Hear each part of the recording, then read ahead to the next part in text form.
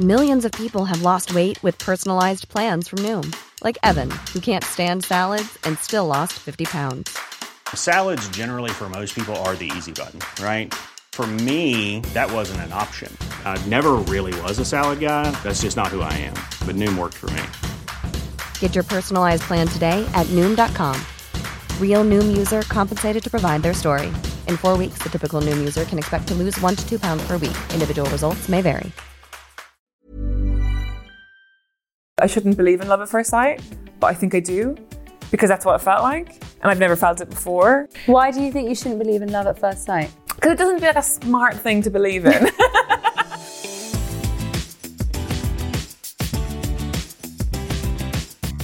Hello and welcome to Love Lives, a podcast from The Independent where I, Olivia Fetter, will be talking to different guests each week about the loves of their life. Today I am delighted to be joined by one of my favourite authors and podcasters, Caroline O'Donoghue.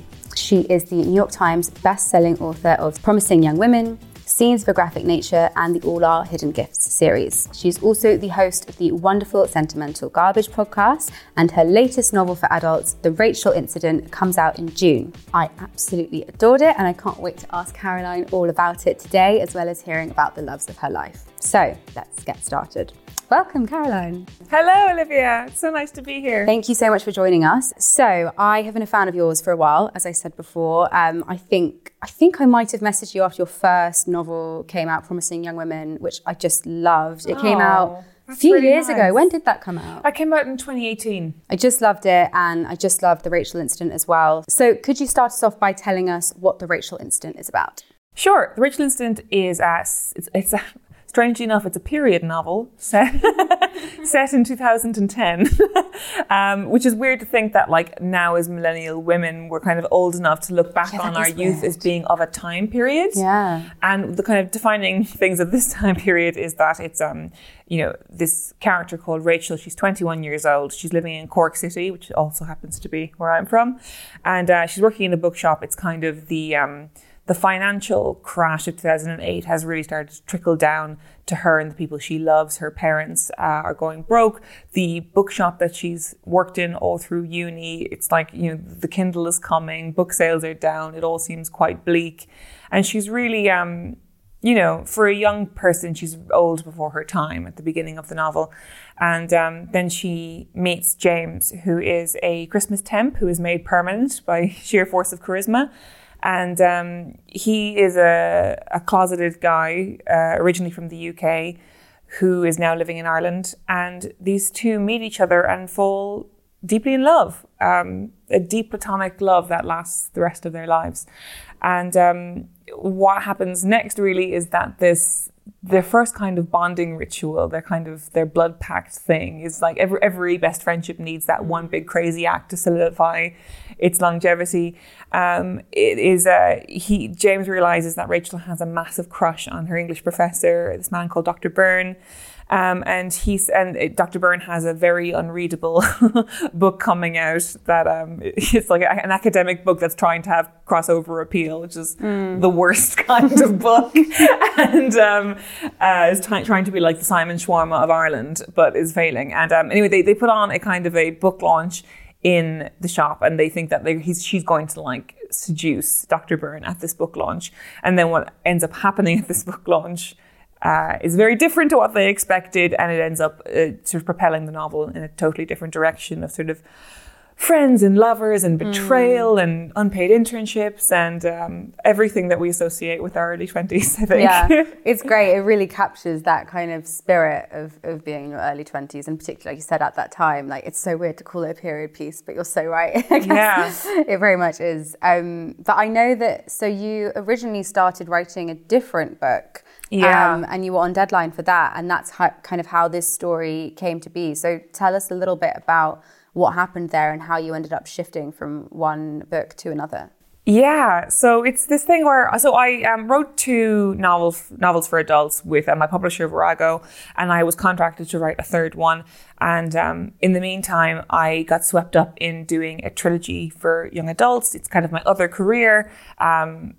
And I love it, but it's so rewarding, but it's also so demanding, because when you're writing a trilogy, what people don't know is that you have to get all those books on the shelves within that first generation of the first set of young people who are reading it, you know? So something that you're interested in at 13, you may not be interested again at 16 or 17, you know? So you have to really grab that first generation.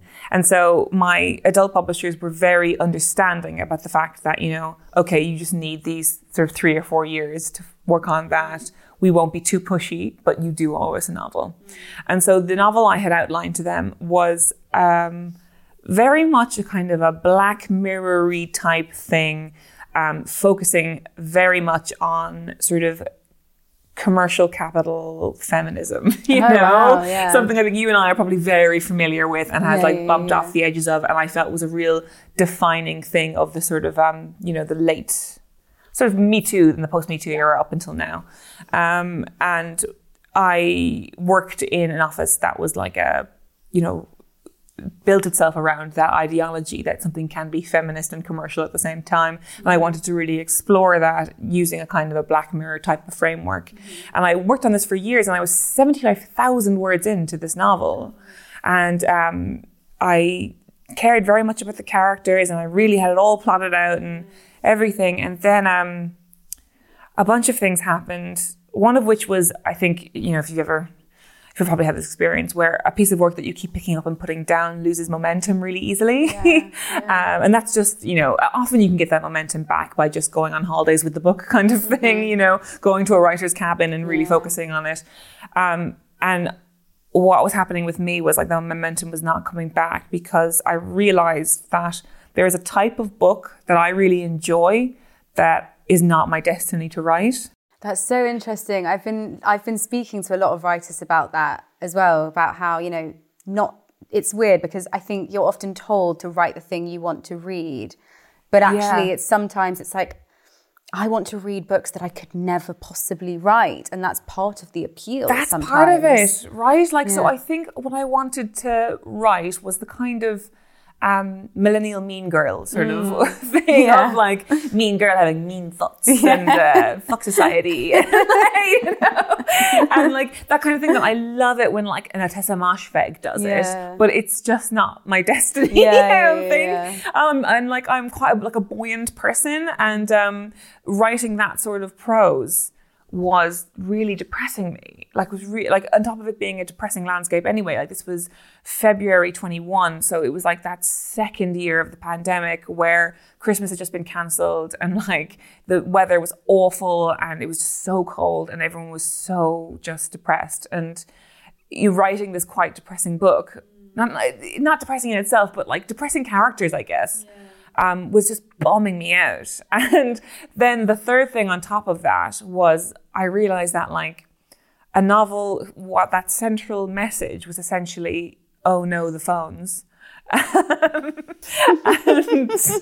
was so like not the vibe. It was like literally technology was the only thing holding our entire society together for that 2-year space. Like we had just had this like global mass vaccination that was largely organized by like, you know, alerts on your phone and like that kind of, and like that was kind of amazing. And like people were staying in contact with their families through Zoom and doing the Zoom quizzes, and it was the sort of society was being held together by technology, and it just felt really inelegant and the wrong time to write a novel that's like, oh no, the phones, oh no, the technology. I love that sell, oh no, the phones. But it does really capture, I know what you mean.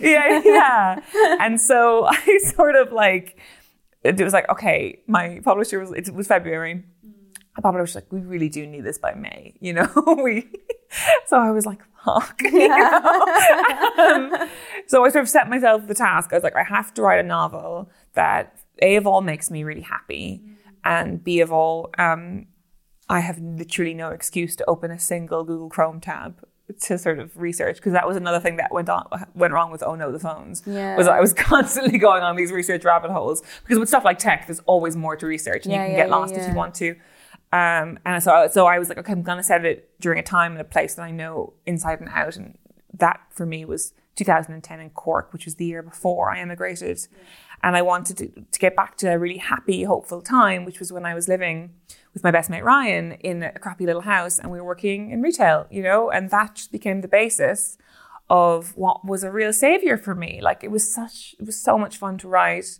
There's a lot of dramatic, upsetting things that happen in the book, but ultimately I hope it's a joyful read. Yeah, it is. I think reading it, you can really tell that this is something you had a lot of fun writing. Yeah. And you can imagine that it came quite easily to you because it does all it's very, very snappy and sharp and very a lot of social commentary, but it does feel very natural. And it feels very much like, having listened to your podcast and, read your work before, it feels very much like it is your natural kind of voice and your kind of quippy tones and stuff. It's great. And I think everyone who's a fan of your work will love it. I want to ask you about one of the themes in the book without giving too much away, but because for anyone who's read Promising Young Women and, this book as well, there is a kind of a parallel in terms of age gap relationships that you write about and power dynamics, and not necessarily even between men and women, but just that whole difference of, when you are someone younger who is going out with someone much older than you, or even if you just have a crush on someone much older than you, like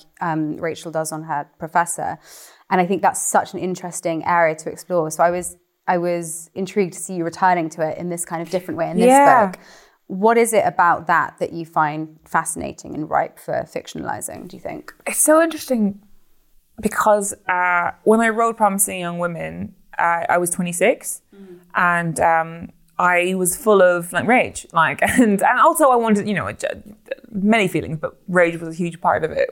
And it was everything that I had sort of seen in sort of corporate creative London sort of things, and the kind of sexual dynamics that I saw at play in all these offices I had worked in.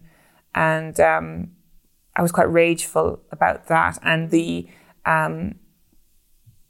sort of romantic interest / antagonist of Promising Young Women is he's quite literally monstrous. Do you know what I mean? It's borrowing from horror literature in a very deliberate way. And I really had fun with that. And it was a great thing of kind of picking apart those sort of gothic vampire type tropes and working with that. But then by the time I got to Rachel, I'd lived a lot more life. Not a lot more, 6 years more life. But in this time, going 26 and 33 felt very different ages. You'd grow a lot during that time. And I kind of realized that even though Fred Byrne from the Rachel Incident and Clem from Promising Young Women, they're both men in positions of power who are kind of abusing their positions of power in order to drink from the fountain of youth. But Fred, I feel my attitude toward the character had changed.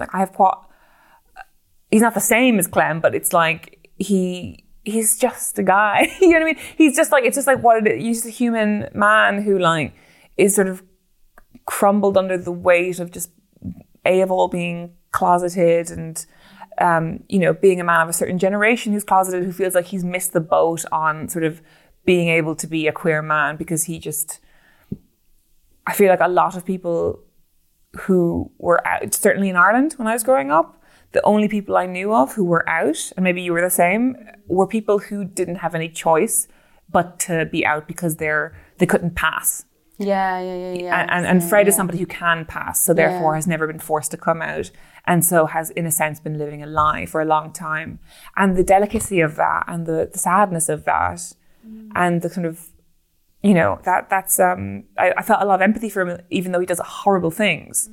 And so I think the main differences between those two relationships is my sort of maturity, I think. You can really tell, though, from reading it. And it's interesting what you said about writing the first book from a place of rage, because I'm also now wondering because I'm writing my first novel now, and I'm there's a lot of rage motivating this story. And I'm wondering if, as a female novelist, your first piece of work, maybe rage, because we as women have so much rage in us anyway that we're never allowed to express and constantly told to kind of keep quiet and keep to ourselves. I wonder if when you are writing a novel as a woman, that's your first outlet to be this is all my anger and this is what I have to say that I feel I can't express in my real life because no one will let me, and I can't express in nonfiction because I'll get criticized for it.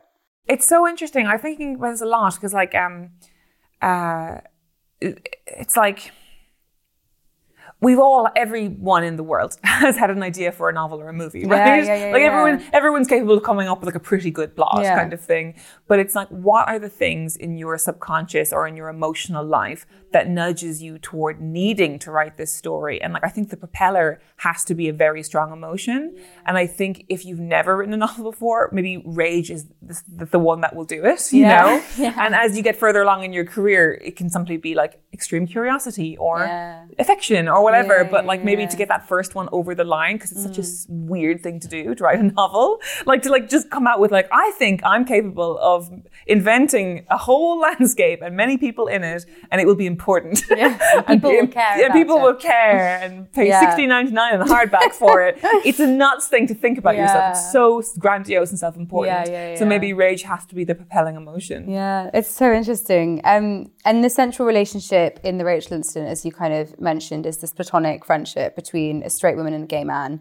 And I know you kind of drew on some of your own experiences. You mentioned that you lived in a kind of flat in Cork with your friend Ryan, who you thank in the back of the book and the acknowledgements. I always read the acknowledgements. I read too. I feel very strongly about acknowledgements that they're a short story at the back of the book. They often are. And when they're not treated like that, I get very annoyed. When it's like a list of names. I'm just like, that's not a story. No, there's always so much going on there.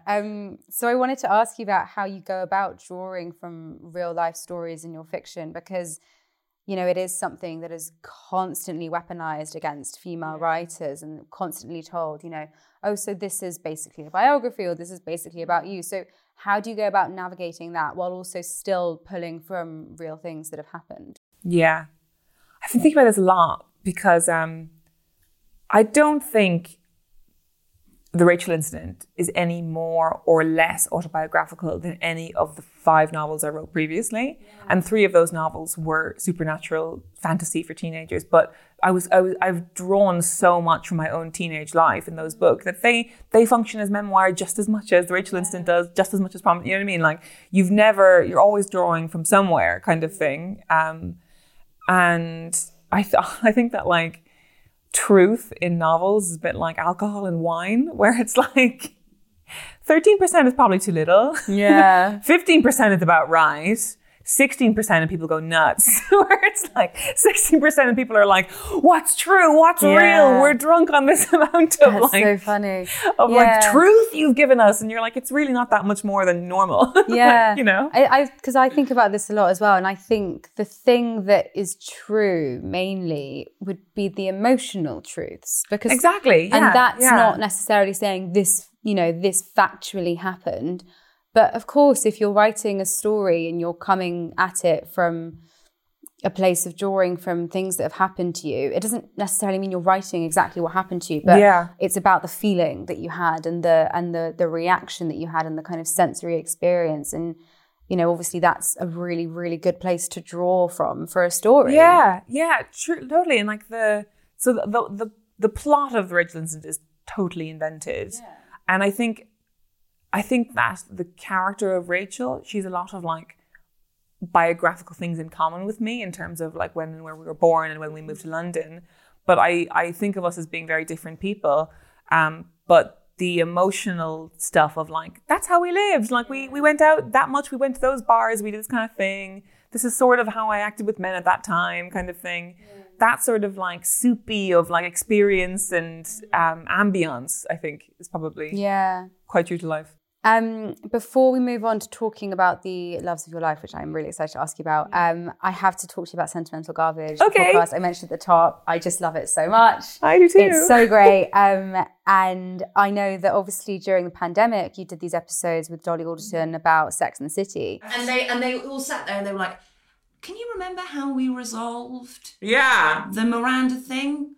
Oh, I think that she went out to Charlotte and said, oh, I'm moving to LA, I'm in love. And they all just went, yeah, I think that, probably not just that, but I think we can just do that. Yeah, but it needs to be done by Thursday, so let's just get it over the wire. The podcast was already pretty popular, but when you did those Sex and the City episodes, it kind of took it to another level, I think, because it was something that people so desperately wanted to kind of absolve themselves into at that time, like that really fun criticism of like this cult show that no one's ever really done before. I don't think there'd ever been anything like, I mean, I know people have done podcasts about Sex and the City before, but I think the way that you guys did it was quite unique. And it came at a really, really good time when people, like I said, really wanted that. But I wanted to ask you about how it felt to have that level of attention and that level of listenership and engagement, and then, you know, make like the demands that they were then making of you afterwards to be like, can you please do it for this show and do it for this show, and kind of how that kind of felt and how you navigated that. It's so fascinating because I'm not a dummy in that, like, I knew that, you know, when me and Dolly had this plan to do kind of a mini series, and we had it we've been talking about it for such a long time. Like, we were on holidays at some point and we came up with a phrase like talking about Sex and the City for the great American novel, truly. And that just made us laugh as a sentence so much. But like, then it obviously was the pandemic that took it, you know, we literally had the time to spend like 3 or 4 hours a week on the headphones. But I knew that, like, obviously, you know that when your friend Dolly Alderton is going to sign on to do a little miniseries with you, that way more people are going to listen to it because she's like a phenomenon, you know. And also the high-low had just finished, and so people were like desperate.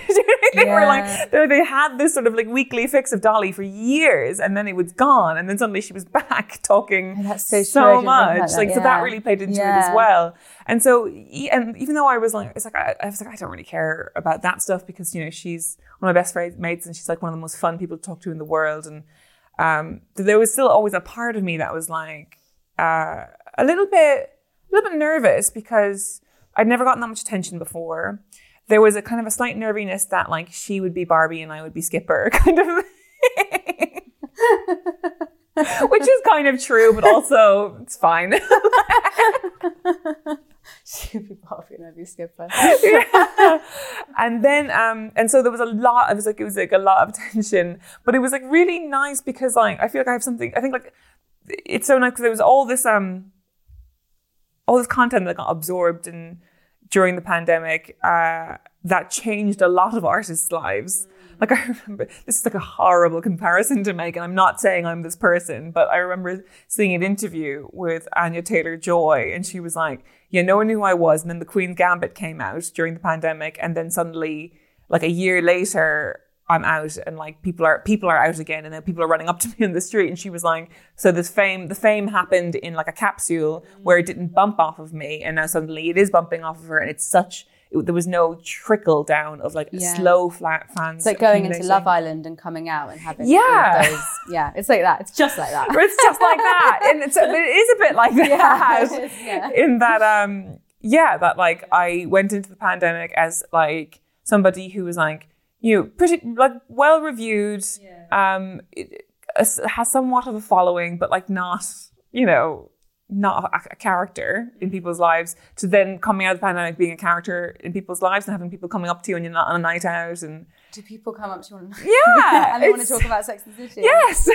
That's quite sweet. It's really sweet. Yeah. And then I remember when it was over, when we finished the miniseries, I remember thinking like, oh, now I'm going to carry on and do other things and talk to other people, but I'm just going to get all these 1-star reviews saying, bring back Dolly, you know? But that never actually happened, you know? They stuck around for Skipper, so. I mean, it's great. I love every episode, and I love the breadth of subjects that you talk about. There was one just on the word like. And then, you know, you've done all sorts of, it's so interesting, the kind of, because the premise is like talking about, I'm now very conscious of using the word like, is talking about things that we're normally made to feel sort of ashamed of for liking and enjoying, and the kind of, and so, but it's interesting how far you can take that subject matter, and there's so much that. Totally. Like, after we did Sex and the City, I was like, what if everything could be a great American novel? Yeah, like, but it is. And like the way that you talk about every subject, it's really fun to apply all of that kind of like critical analysis. The one you did recently on Midnight, the Taylor Swift album. Yeah. I loved that one. I'm a big Taylor Swift fan. That was great. If anyone watching this has not listened to that, you definitely should. I was afraid that one was like a bit unhinged. I was like, maybe that's why I loved it so much. People really responded really well because I think people do have their unhinged feelings about Taylor Swift generally. Yeah, they do. And me included. But like, I remember thinking that like, because it was the level of like, when we talked about Sex and the City, we did a lot of like fantasy role play of like, here's the kind of like podcast Jack Berger might have. But then I was really conscious when me and Jen were talking about Taylor Swift that we were talking about real people. And like that feels like that hits a bit different. And I don't know. And so I was a bit nervous that we came across like deranged. But actually, it was great, and I think it's a great episode. No, it was great, and also like, yes, she is a real person, but what you're talking about, like Taylor Swift, the phenomenon, the kind of cult figure. You know, you're not talking about Taylor Swift, the girl I went and had a cocktail with last week. Like, it's kind of the culture around her, of which there is a huge one. And I think also with Taylor, there's this thing as well of like, because she's our age and she's grown up alongside us, and we've seen her have these relationships, but we've also had relationships like that. Alongside her, so we get it. We can project our own experiences of love and romance and disappointment onto her and she provides a really great canvas for that, which is why I think people get more obsessive of her than anybody else. Yeah, definitely. I'm going to stop because I will talk to you about Taylor Swift. I can do it. Yeah, it's a bit at the end of Mastermind, but she says, you know, nobody wanted to play with me as a little kid, so I've been scheming like a criminal ever since. And I just think everybody on earth can relate to that feeling. Do you know what I mean? It's so, the way that she can do extreme specificity while also being so enormously relatable is real skill. It's crazy. This Taylor Swift, keep an eye on her. You heard it here first. Yeah.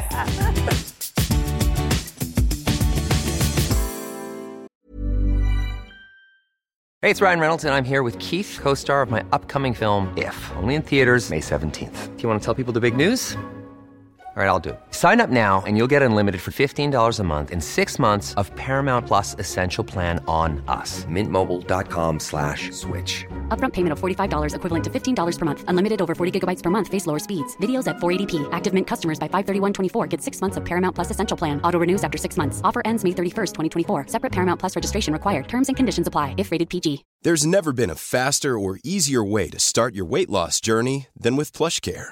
PlushCare accepts most insurance plans and gives you online access to board-certified physicians who can prescribe FDA-approved weight loss medications like Wegovy and Zepbound for those who qualify. Take charge of your health and speak with a board-certified physician about a weight loss plan that's right for you. Get started today at plushcare.com/weight-loss. That's plushcare.com/weight-loss. plushcare.com/weight-loss.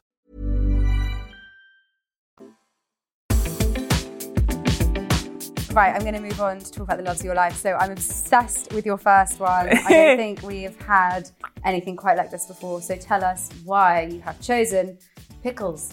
Pickles, things that are pickled, vinegars, vinegary things, just like anything that sort of hurts your mouth. I remember being actually one of the first things I bonded with Dolly about. What, pickles? Pickles, yeah, totally. And yeah, I remember for like some birthday, she just got me a big jar of them.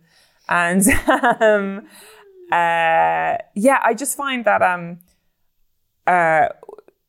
been a full-time novelist for a while now, and you really need, as anyone will tell you, you do, like, I think writers love to hide behind this veneer of like, oh, I'm just a mess and somehow things get done kind of thing. It's either one or the other. They either hide behind the veneer of like, here's my bullet journaling, here's my post-it wall, here's my use of a clean office, how I get things done. Or they're like, I'm a mess, I don't even know how. But we really know that the truth is somewhere in the middle, that like most people have a kind of a pretty structured day and a good internal sense of like what can pick them up or lift them out of a slump. And for me, the thing that always lifts me out of a slump is just nailing an entire jar of cornichons. You wrote, I'm going to have to quote what you wrote in the email when we asked about your loves. You said that pickles really help your writing process and that they are for you what cocaine was for Bret Easton Ellis.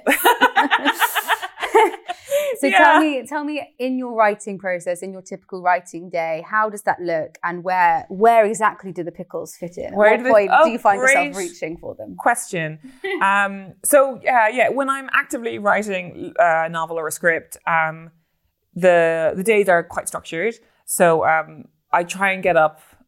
I try to like hit my desk at around the same time where my partner is hitting his, so we're not like crazy out of sync. You know, you want to run a house, you know? And so tends to be coffee from around the corner in the morning. We go together, you know. It is nice. It's nice. You know, me and him and the dog go for a coffee in the morning, take a walk around the block, and then we're both at our desks by just after 9. And then, you know, work till sort of 1-ish, go for a proper walk with the dog, come back, and maybe get an hour of work done. And then that kind of thing of like, okay, now I just have nothing to live for, nothing to think about, and my brain doesn't work. And so I think I might be like allergic to the pickles is what's happening. Is that? So that's when they come. It's either a jar of Cornichons or a family bag of Space Raiders, whichever is more to hand.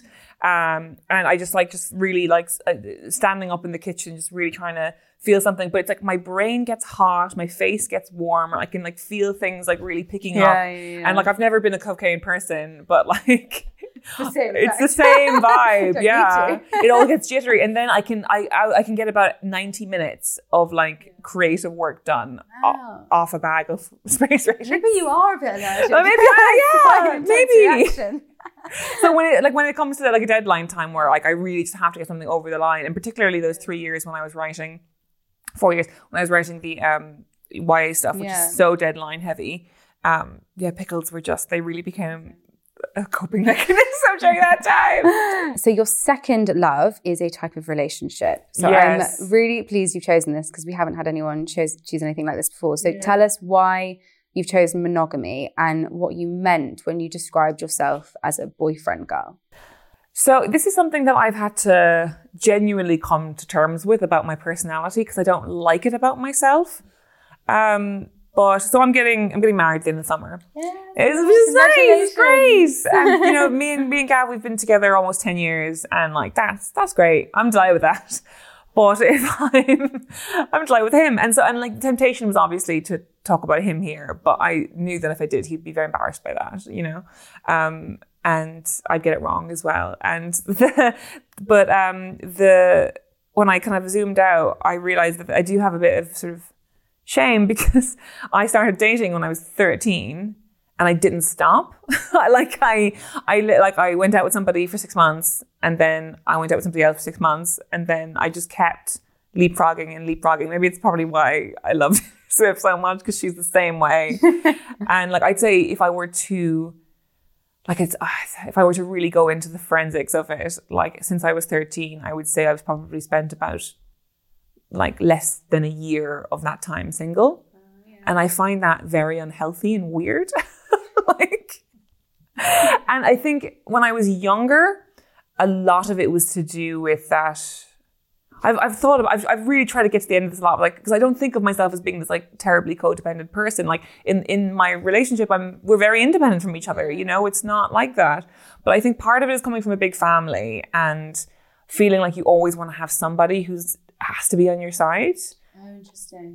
Because my next brother up, it goes my sister who's 10 years older than me, my next brother down who's 8 years older than me, and then next brother down is 2.5 years older than me. So I always wanted to hang out with him, my next brother up, but he always wanted to hang out with the older brother. And so it was always felt like I never had like my special friend kind of thing. Maybe that's everyone feels that way in the family. I don't know.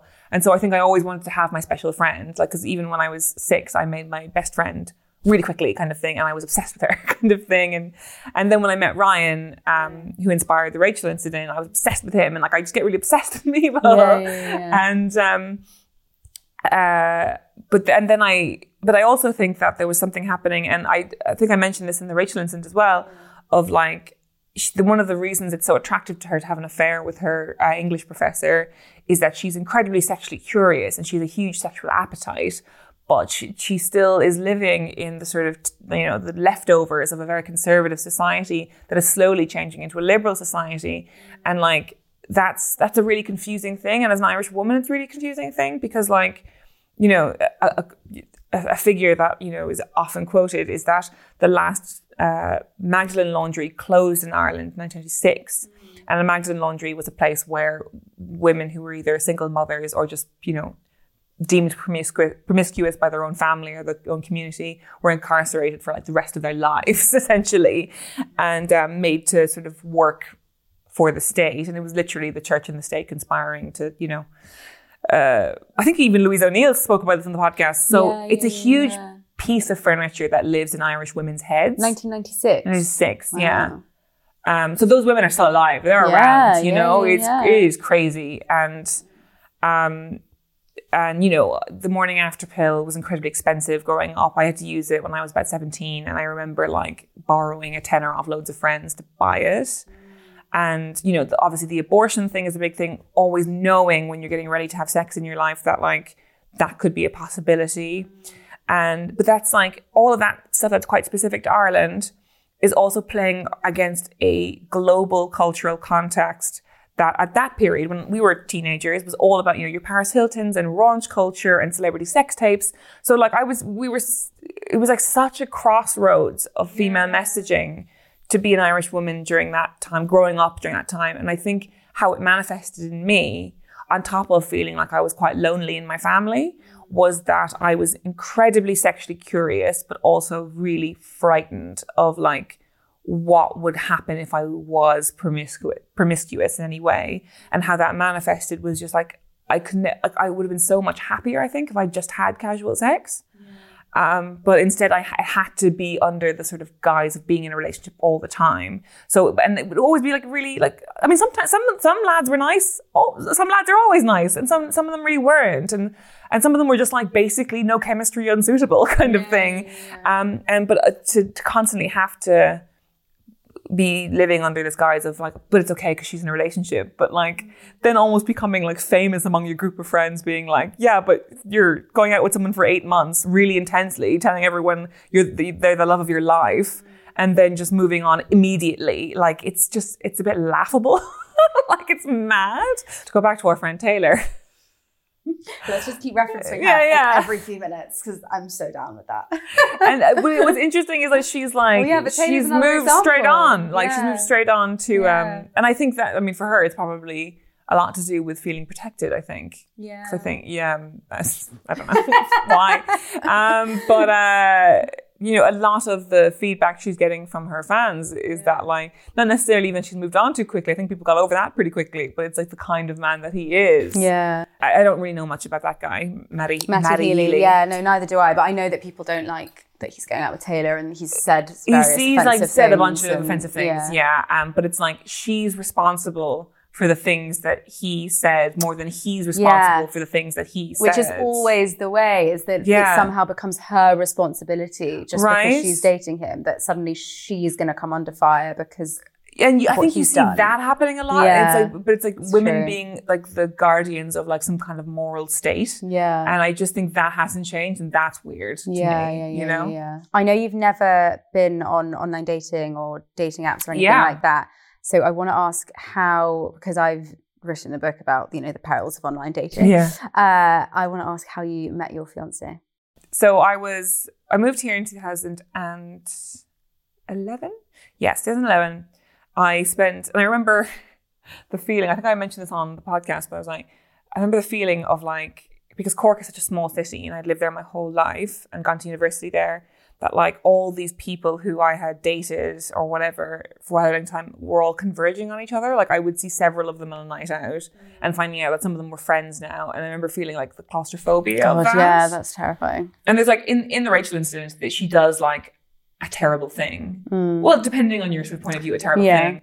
And then she feels like the shame of that follows her around the place. And I never did something like that, but I definitely mind a sense of like, I feel like I've conducted myself poorly with men, and like maybe there's a kind of a narrative out there about me.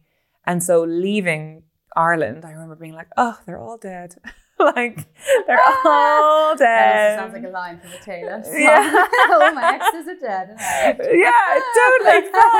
Of being like, oh, I can just start again in a new country. Yeah. And then I actually did date around a little bit here, but it was again pre-internet dating. I mean, there was OkCupid or whatever, but it was still very much the preserve of like people in their 30s. It felt. Yeah. When you were in your early 20s in 11, 12 here, you still met people at bars and at work, which I think is cute. Yeah. I then got a serious boyfriend for about 3 years. He was a lovely man. And then I started working in advertising. And on the first day of the job, Gav took my photograph for my staff ID. And that's so sweet. I know. And I remember I was in this like studio or whatever, and just thinking like, oh my God, like it was just a really, I shouldn't believe in love at first sight, but I think I do, because that's what it felt like. And I've never felt it before. And what's sort of depressing was that I think it was quite one-sided. And why do you think you shouldn't believe in love at first sight? Because it doesn't feel like a smart thing to believe in. And I was like, fair enough. Yeah, true. And it feels like the kind of thing that legitimizes a lot of poor choices and not a great degree of self-knowledge or knowledge about believing the world. In fairy tale narratives. Yeah. And yet, and so then I went back to my desk feeling quite sort of shaken up or whatever, and then I got a phone call at my my desk on the beep, and he was like, "Hey, sorry to bother you, but I wiped the memory card by mistake. Could you come back up?" And then we went back up and we had a chat for another hour or so. And then he since admitted, he was like, "Oh, it was bollocks. I just wanted to have a chat." That's so nice. But this is why I always like hearing how people meet, because it's never like, even though like, yes, it's lovely, you're getting married and, you know, it's obviously worked out for the best. Like it's never a straightforward path to that. It's always like a wiggly road. And you know, I'm single and I'm always complaining about how hard it is to date right now. So I'm always interested to hear other people's stories, because it gives me faith, gives me optimism. And it's just like, it's I guess similar in career journeys in a way. Like you see someone at the top of their career and you're like, okay, but how did you get to that? And it's always a wiggly route. And I think with relationships, it's, you know, it's not so much wiggly, it's more like, it's all over the place. And it's even whatever about suitability, it's also about getting like timelines to match up. Exactly. Do you know what I mean? It's timings. And actually, when you think about the chances of falling in love with someone who loves you back, but falling in love with someone at a time when that you're single and when they are single and you're both in the headspace where you want to date. Like there are so many things that and not just date, but really meet someone that you can really do something. Yeah. And do you live in the same place? Is it going to be easy? Like there are so many things that need to match up, and actually like the chances when you whistle like really, really small. They're so small. It's a wonder anyone gets born, you know, like it's insane. Okay, finally we have to talk about your third love, who is a musician who you admit to not really knowing that much about. But I suspect that's not true. But tell us why you've chosen Paul Simon. Yeah, no, I really don't know very much about him. I know he's had a couple of wives and he was with Carrie Fisher for a bit, which is cool.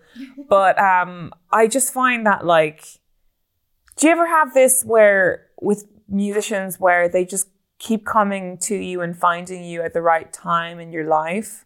And first of all, I think the way he writes is how I would love to be able to write. Because I think you can tell from his lyrics that he's like writing to amuse himself almost. Like You Can Call Me Al is such a bonkers song. But it's always this thing where he is writing in this way that's kind of a bit mad, but when you drill down into it, it actually makes total sense. You know, that thing where he looks around and he sees angels in the architecture and spinning in infinity, and like that's what that sort of thing of being in a new place and looking up, and that's how it feels. And I remember years ago I went to Graceland, that's in Elvis's house, and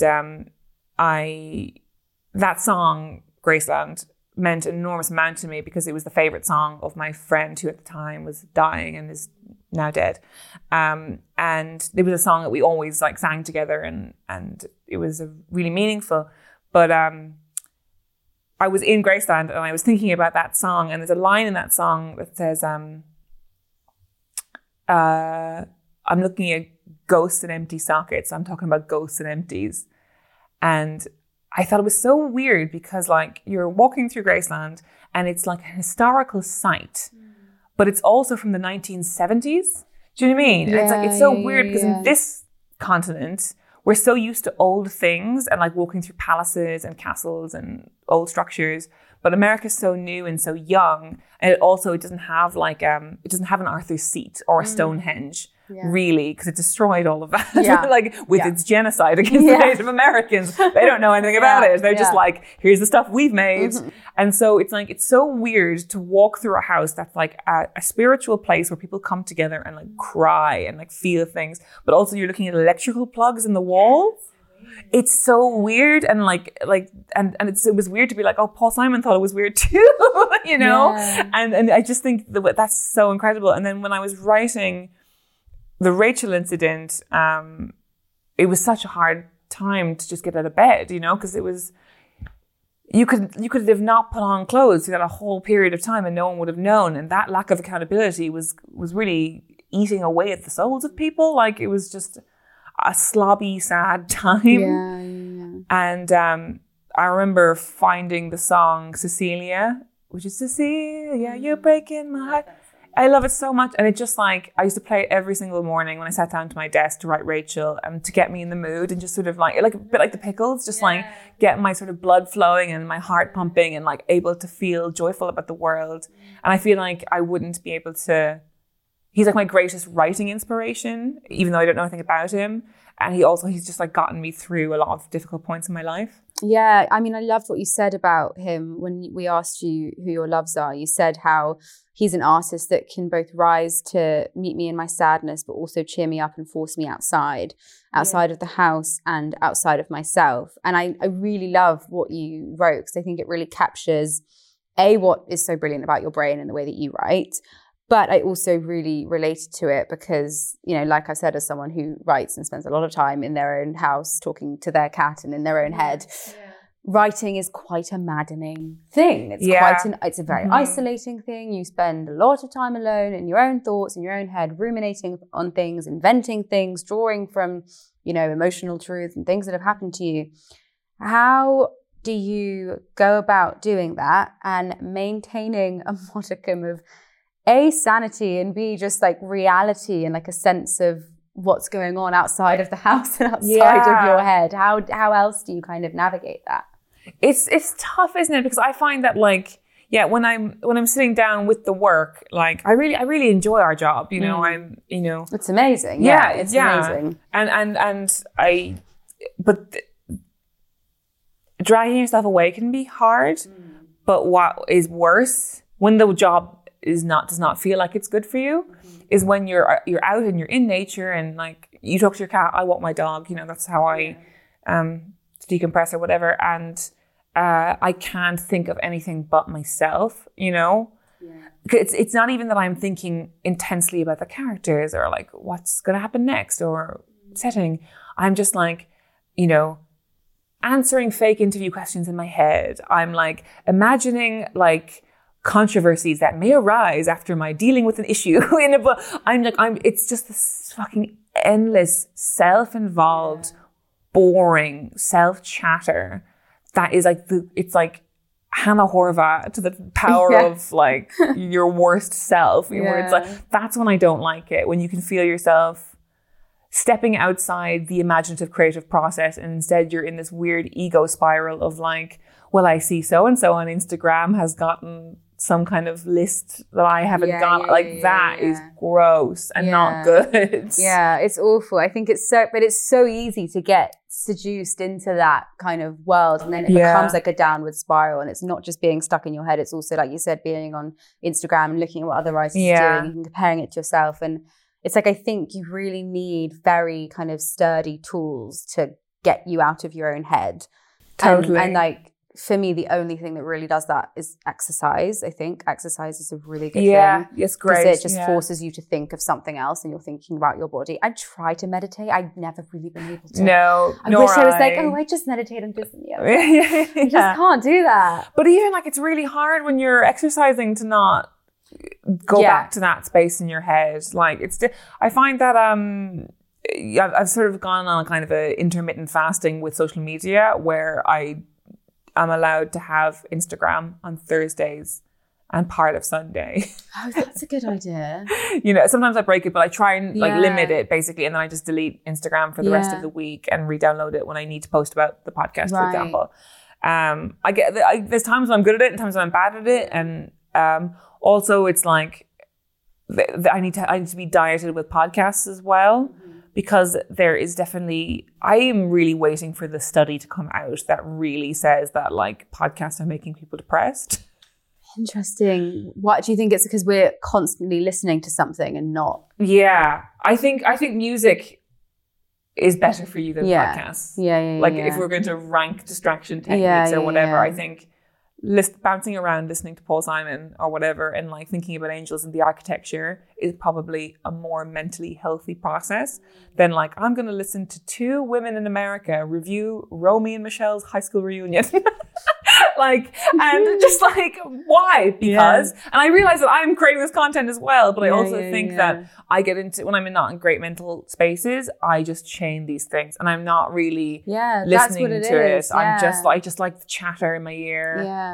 I'm not really committing to listening to it. I'm not really thinking my own thoughts either. I'm just in this nether space of floating around my neighborhood, not feeling great about my life or the world. Yeah, well, that's what I think the problem is if you're constantly outsourcing things and you're constantly looking for distractions, you're not sitting with, just...